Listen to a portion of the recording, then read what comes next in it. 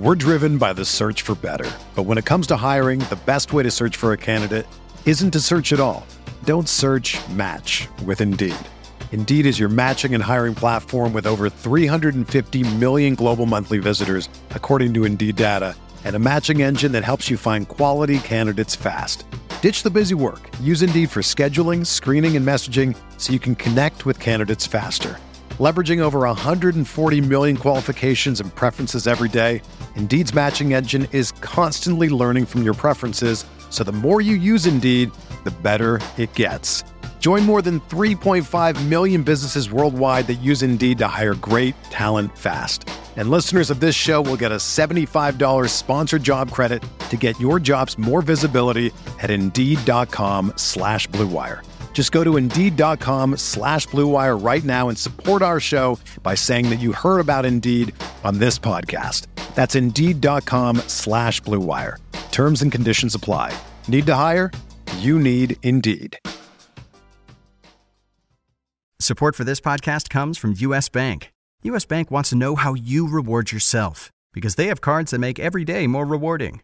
Are you a points hoarder, cashback guru, low intro APR lover? With U.S. Bank, it's up to you because they have the cards to fit your lifestyle. So earn more whether you're shopping at a gas station or a grocery store, even while planning a staycation. Learn more at usbank.com/credit card. U.S. Bank credit cards are issued by U.S. Bank National Association ND. Some restrictions may apply. Member FDIC.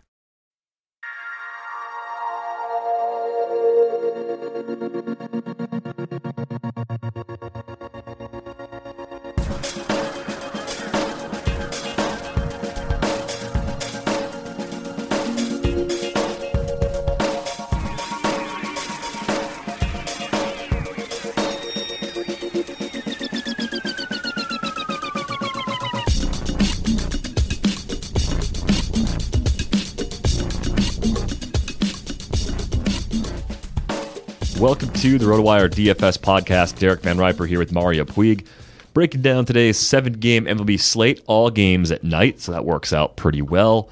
The matchups are a little bit lopsided thanks to one particularly overwhelming favorite. That'd be the Nats. Max Scherzer back from his neck issue. The Nats are minus 340 favorites against the Marlins. Chris O'Grady, the left-hander, has the ball for Miami. We got Jordan Zimmermann against Trevor Williams in Pittsburgh, also a 7:05 Eastern start. Julius Chassin on the road at Great American Ballpark against Tim Adelman. Brent Suter and Irvin Santana locking up in Minnesota. Carlos Martinez against Ian Kennedy in Kansas City. Dylan Bundy and JC Ramirez in Anaheim. And then Jake Arrieta against Matt Moore. The last start of the night, 10:08 Eastern in San Francisco for those two sides. So plenty of pitchers to pick on. It's just a matter of deciding, are you going to pay the freight on Max Scherzer after that injury-shortened start last time out? Win probability, as I mentioned, off the charts high with the Nats being big favorites. The price is low. And the price is as low as you're really ever going to get Scherzer for at $11,100 on FanDuel. Yeah, I don't recall seeing him that cheap, and obviously the Marlins have a few bats, but Scherzer's just crazy. So if he's healthy, I don't think you even worry about any particular opponent, and certainly not these guys. Yeah, so in cash especially, it's probably Scherzer across the board. The question then becomes, if you are playing tournaments, do you start to pivot away from Scherzer because you expect the ownership rate to be elevated with that lower price tag? The alternatives that kind of stand out to me include Jake Arrieta on the road against the Giants. Irvin Santana, I think, could be okay against the Brewers at home at 9,300. You got Carlos Martinez on the road at 8,900, and Dylan Bundy at 7,600 against the Angels, I think, is appealing as well. Yeah, Bundy's velocity is back up. Excuse me, like earlier this year, he seemed to be around 91 or something. Was pushing 93 in his last start, and I don't know if this was just because of the small sample, but threw pretty much fastball sliders, didn't use his change or curve as much as in the past, so there might be like some adjustment to that by batters if he sticks with it, but I'm not worried about the Angels being the team that makes him pay. So I like Bundy quite a bit, actually. There's not like the high ceiling, but I kind of want to advocate him for cash games if you are looking for a non-Scherzer option, because 7,600, you can get a lot of bats that way at least. Yeah, absolutely. I think the challenge with today's slate will be honing in on one particular stack. I mean, mini stacks across the board could be an option because you have so many back-end starters on this small slate.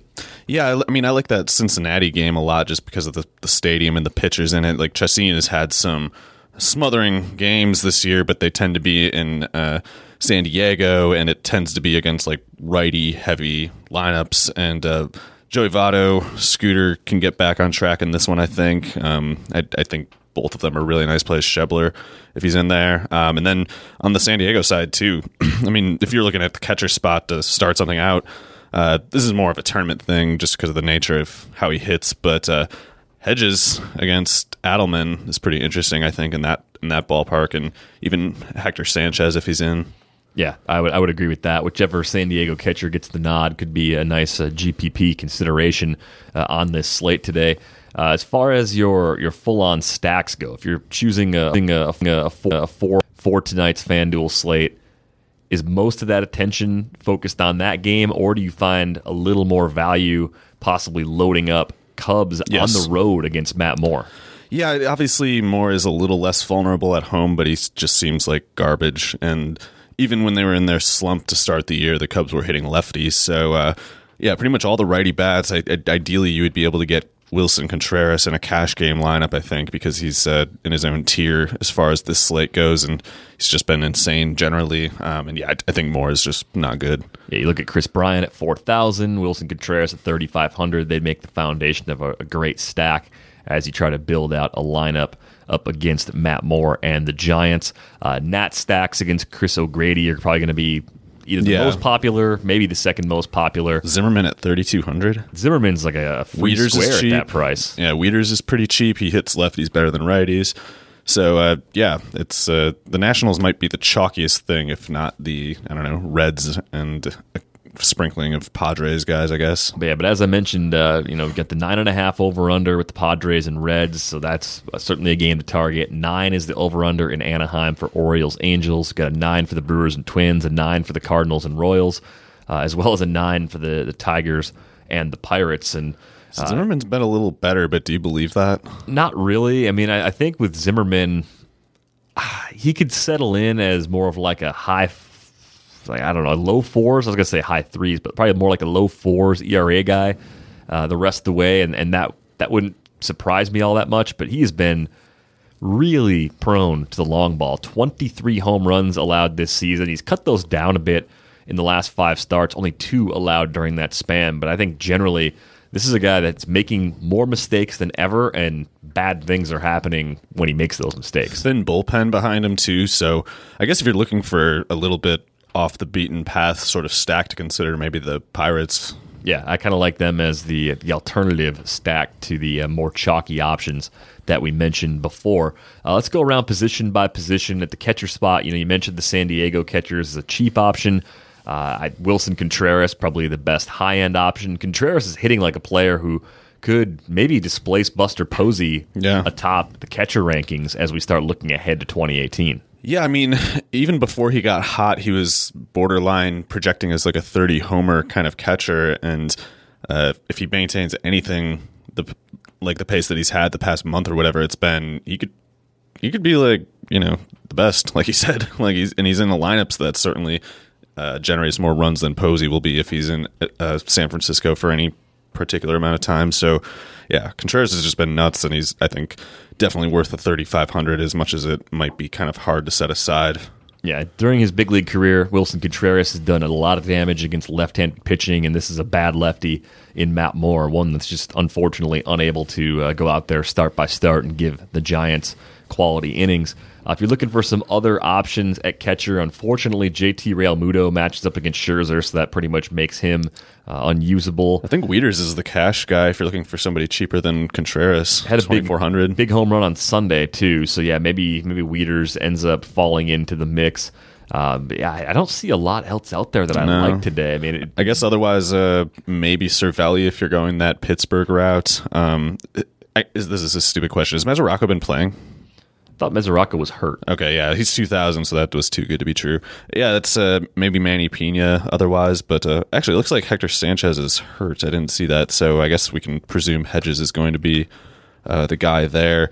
I wouldn't be on Maldonado because I believe in the premise that Bundy is back. So Mesoraco's been getting a lot of days off, so he's available, but he's been almost alternating playing time with Tucker Barnhart since coming back into action on July 19th.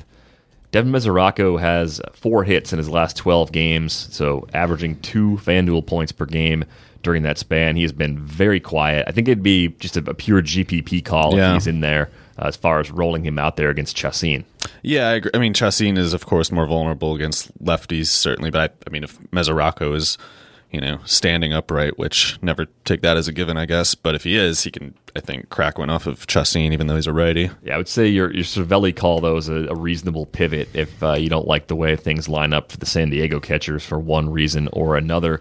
Let's slide over to first base. Ryan Zimmerman, probably the best overall value at the position today, 3,200 against O'Grady. He will be very heavily owned. I like Thames, too. Thames also 3,200 against Santana, probably a better fit in GPPs. I think people are looking at Santana now and saying, I don't trust what he was doing at the beginning of the year, but I'm not necessarily stacking against him. I might find the one-off plays, and Thames would make a lot of sense as a lefty-righty matchup with the power potential that he brings to the table.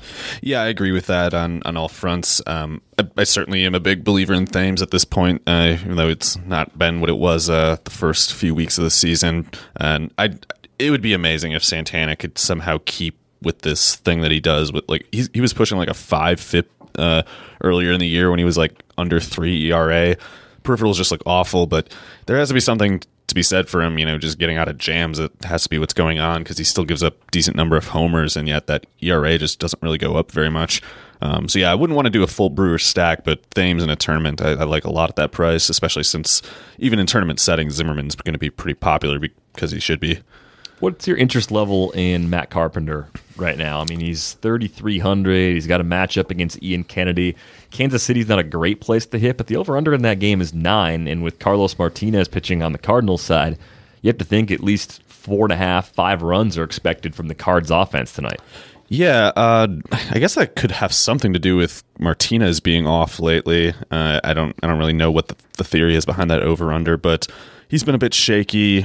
Kennedy, obviously home run prone, but he's at least been better in Kansas City than other places, exactly as you would expect. But yeah, I mean the splits, they all line up nice enough for Carpenter. I didn't think of him as like an obvious target when I glanced at things, especially because I got distracted by Thames and Zimmerman at a cheaper price. But at least you can probably presume that Carpenter will be moderately owned at most, and he obviously is quite good when he is right. Yeah, I would agree with that. Josh Bell maybe in the mix today as well. 3,300 is the price. Votto's the ideal play, obviously, but that 4,200 is hard to get at, especially if you're going with Scherzer. Yeah, I think the Scherzer-Votto combo might be a little too high, but if you go Arrieta or something instead, that might be the difference that opens up enough cash for Votto to be an upgrade in the first base spot. Moving over to second base, Brian Dozier's a little dinged up right now. I don't mind rolling him out there against Brent Suter. I know Suter's had a lot of success. I keep waiting for the other shoe to drop because he doesn't throw particularly hard. A lot of what he does success-wise is just based on keeping the hitter in the box uncomfortable. The tempo is very quick, but the pitch mix doesn't really have anything overpowering in it. And I think with that, you have spots like this where second base, a little thin tonight because it's a smaller slate. Some of the matchups don't look great. Scooter Gennett's going to be really popular at 2,500. Yeah, he should be. Daniel Murphy against the lefty is something that I don't think is a big deal at all. The splits kind of bear that out going back to last season. They're going to chase him. 3,700 is the price, plus it's going to be a lot of Marlins relievers if they hit Chris O'Grady around. So kind of like the idea of building around Daniel Murphy as one of the more expensive bats in my lineup today. Another pivot, though, if you want to save money at the position, also in that San Diego-Cincinnati game, Yangervis Solarte at 2,600. The over-under is 9.5.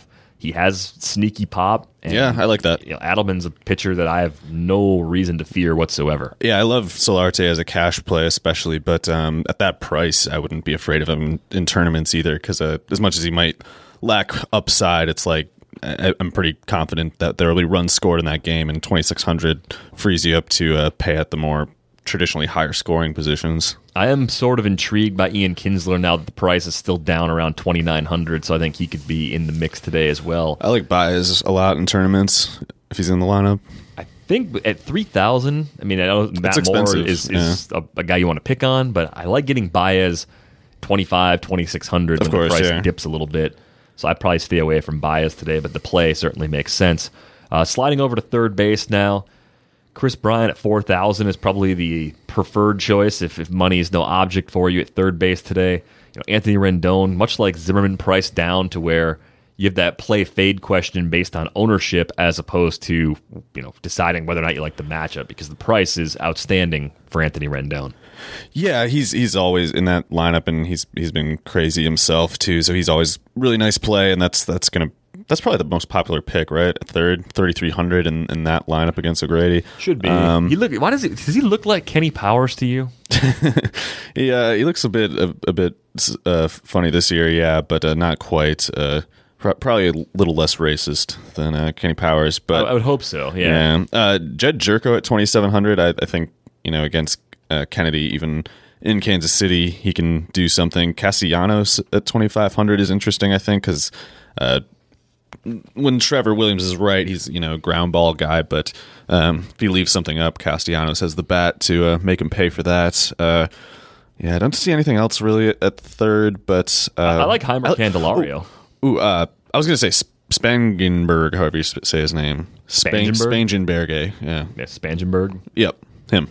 Yeah, 2,900 against Alman in that park. I think that's kind of interesting, at least if you buy into the idea of the Padres scoring today. Yeah, I think I would leave Spangenberg out of the stack if I'm stacking Padres. There's so little power potential, but if he's going to get into one and actually hit a home run, it'd be in a place like Great American Ballpark, so I guess there's that to kind of fall back on. I mean, he's pretty much got to steal bases or find a way to run into one. I know he had a stretch of 3 homers in a span of 5 games in July, but that's kind of an outlier as far as what this guy really brings to the table from a power standpoint. I mean, Eugenio Suarez in the same game is 2,800. Yeah. And I think as far as your crazy power upside goes, like Suarez has more of it. But Heimer's the punt. I would assume he's in the lineup today. The Tigers calling him up for his debut with the team. Flat 2,000 is the price. See where he's at in the lineup once that comes out later in the day, of course. Moving over to shortstop. Wilmer Difo, cheap at 2,700. If you're not stacking Nats, do you still think about using Wilmer Difo as a cheaper option at a pretty thin position?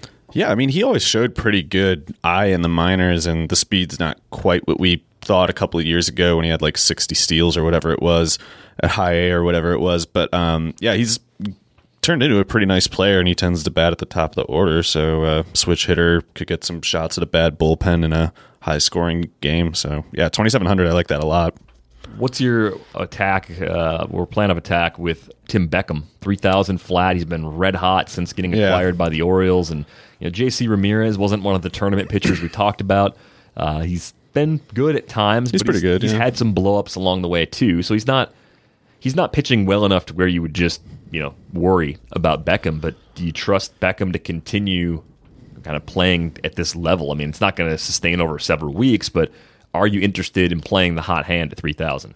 Not really, but in the slate shortstop offerings are pretty terrible. I mean, Andrelton Simmons is the most expensive one at 3,400 against Bundy in a game that doesn't project to be particularly high scoring. Cozart after that at 3,100. I would rather pay 100 more for Cozart. Beckham is, I think, the same player that he's always been. It's just he's been really good in that Orioles stadium where he makes a lot of like medium contact, so it makes sense that going to a more home run prone stadium would result in a few more of those fly balls going over the fence instead of just being flyouts that they might have been in most other settings. Going to Los Angeles, it's more like it is in Tampa, where he had a lot more flyouts. So he's a fine player, and it's like that lineup doesn't project terribly or anything like that. So he makes sense, especially since things are so slim otherwise. But I would much rather have Difo, and slightly more would rather have Cozart too. Yeah, Cozart I think would be my preferred play today at shortstop. Going over to the outfield. Jesse Winker, still cheap, 2,500. Assuming he's in there, I don't really see a good case against him, especially if you're trying to free up the cash for the likes of Scherzer. Maybe you want to pair Winker with Votto. I think there's a lot of different ways you can go about it. Yeah, I agree with that. Looking otherwise, the Pirate bats seem interesting enough to me. I mean, Marte at 3,300, if you believe that Zimmerman gets roughed up at all, or that bullpen even. 3,900 for McCutchen, I think, is really nice price given how good he's been this year. But yeah, I'm not really sure what I would target otherwise. I agree with Winker. That's a nice one because the lefty bat in that stadium against Chacín, obviously. What do you think about I don't know, like, how about Piscotty at 2,500 against Kennedy? Is. Okay, yeah, that's definitely a nice staple if you're not going for the Winker 2,500. I'm interested in tournaments, at least with Ian Happ at 2,600. I know he hasn't been consistent or that great lately, but I just think Moore is pretty bad, and so that one's interesting to me. I'm trying to look at the other really cheap guys here to see if there's anything. Happ's really cooled off in the last month or so. Dusty Coleman's been getting some run for the Padres. He's a flat 2,000. But Robbie Grossman at 2,900. I know he's been pretty disappointing for stretches. Anytime he's up against a lefty, though, I have to at least consider it because of where he hits in the order, the power he brings to the table. The floor's not bad because he's got a pretty good eye at the plate, capable of drawing some walks. So I think Grossman's in the mix at 2,900 today against Brent Suter and the Brewers. Yeah, I agree with that. I mean, that's I buy the premise that Suter's going to cool off a bit. But I meant to ask before, do you think he can basically be the lefty Kyle Hendricks? Suter? Like this, the minors numbers aren't there, but if he was just kind of some late blooming weird case, the methods seem similar. Aside from the pace, I don't know what Hendricks' pace is, but yeah, I was looking at something the heat map for Suter against righties, and I don't know if this is noteworthy at all or if this is rather typical, but it was kind of interesting that to me that all the squares, however many of them there are. In the map, he never had more than like 2.7% at any one of them. So it's just like he seems to just really scatter his pitches really well. But I don't know how to explain like that as, you know, how he's quite had this much success. I think when you have great command and you can keep hitters uncomfortable doing something like, you know, altering your delivery or speeding up every pitch, that can be the kind of thing that does work, and it kind of does defy FIP. It kind of allows you to cheat your metrics. That's possible. I still think with Suter, though, it's not like a Hendricks situation for me because Hendricks, there's a few things. Hendricks is in a pitcher-friendly environment. Suter for his home games isn't, and that's probably the biggest difference overall. And I still think with Hendricks, the secondary stuff is better than Suter's secondary pitches. So it's not just the pedigree is way better. Yeah, they're not both just like light fastball kind of guys, but I think Hendricks has a few more weapons in the arsenal, and I think that's what enabled him to have a lot of the success he's had over the better part of these last two seasons now. Suter might be, I don't know, like a younger version of Jason Vargas, which, you know, a year ago would have been a slap in the face, but now maybe is something of a compliment. Now he's a trade chip. Yeah, I mean, like pitchers like that can have value, and it always takes us forever as a group of analysts to come around on their deception and their skills as being stable because they're not flashy. Right. Well, in any case, I mean, I'm not going to go targeting Suter specifically, but yeah, it feels like that other shoe is still floating in the air somehow. Yeah, I know his matchup against the Cubs would have been 2 starts ago now at least. That was one where it looked like it was going to come crashing back to earth. It didn't happen then. When it happens for the finesse pitchers, it doesn't matter if it's Suter or Mike Fiers or Hendricks. When those guys have an off day, if they get an umpire with a tight strike zone, that's when things start to unravel. It can happen at any time. Those pitchers are very umpire dependent because, again, the strike zone needs to be generous for their stuff to be just deemed unhittable by opposing hitters. Other outfield considerations here before we sign off. What are you doing with Jarrett Parker right now? I mean, today against Arrieta at 2,400, it might not be a lock, but he brings a ton of raw power to the table, at least for like a GPP swing for the fences, save some money kind of option. I think Parker could make some sense as your third outfielder today. Yeah, he's been really hot since he came back. Looking at his AAA production before he got called back up, the strikeouts were down at least a little bit, like 6% about. Yeah, so if he keeps his strikeouts down, but it's like there's not much indication that he ever will, he could actually be really good power, slight speed guy. But yeah, today against Arrieta and that park, I'm probably not going to bother. I'd much rather go like the Winker route or I don't know, like pretty much anybody else, I guess. That's fair. I mean, I'm looking at Gregory Polanco too, as a guy who's just 2,900. Oh yeah, definitely. Matchup against Zimmerman. There hasn't been a lot recently that makes you confident that Polanco is going to consistently return value, but we saw some flashes of what he's capable of in July. We saw pinch hit home run Friday against the Padres, only his 10th of the season. Slash line for the year, still underwhelming, but I think he's another guy that, at least in GPPs, based on where he hits in the order and based on the pedigree, I'm going to take the occasional chance. And I think on a mid-range slate like tonight's, it makes sense to take that chance on Polanco. Yeah, I definitely agree with that. I don't think Zimmerman is good, and Polanco, I don't know what his deal has been at various points this year, but still think he's really talented. I was going to say otherwise, if that, as far as that 2,400 range, I would have some GPP interest in Broxton if he's in the lineup, because he's obviously hit or miss, but he does get his hits eventually, and he obviously has the speed factor too. So that's a lot of power speed at 2,400, especially if you're trying to kind of use that logic that, you know, Santana's not going to melt down, but he'll give up a couple homers, 1-run or a 2-run homer or something. Broxton is a fine candidate to get one of those if it happens. It's the home stretch, though, for baseball season, but FanDuel is going to be here every day until this season comes to a close. Of course, this year, the late swap contests are a great addition. I've been really happy to have that. Friends mode, still something you could start up for this season. You can create a league for your friends, choose the days you play each week, make Mondays and Fridays more interesting for the next few weeks, and you'll have a leaderboard that'll keep track of how you all stack up against each other. Now that I'm done with the moving process, I'll be playing a lot more DFS because I'm able to, connect to the internet from home prior to lock. That's kind of a necessary component. So glad that the move is over.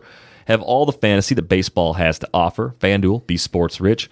Sign up today. Go to FanDuel.com/RW. Got a special offer for new users. You can deposit today and get free 6-month RotoWire subscription plus 5 free entries up to $50 in value to try a variety of sports on FanDuel. That's FanDuel.com/RW. Check that out. Sign up today.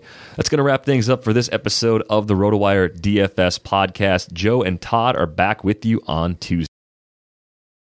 This is the story of the one. As head of maintenance at a concert hall, he knows the show must always go on. That's why he works behind the scenes, ensuring every light is working, the HVAC is humming, and his facility shines. With Grainger's supplies and solutions for every challenge he faces, plus 24/7 customer support, his venue never misses a beat. Call quickgrainger.com or just stop by. Grainger, for the ones who get it done.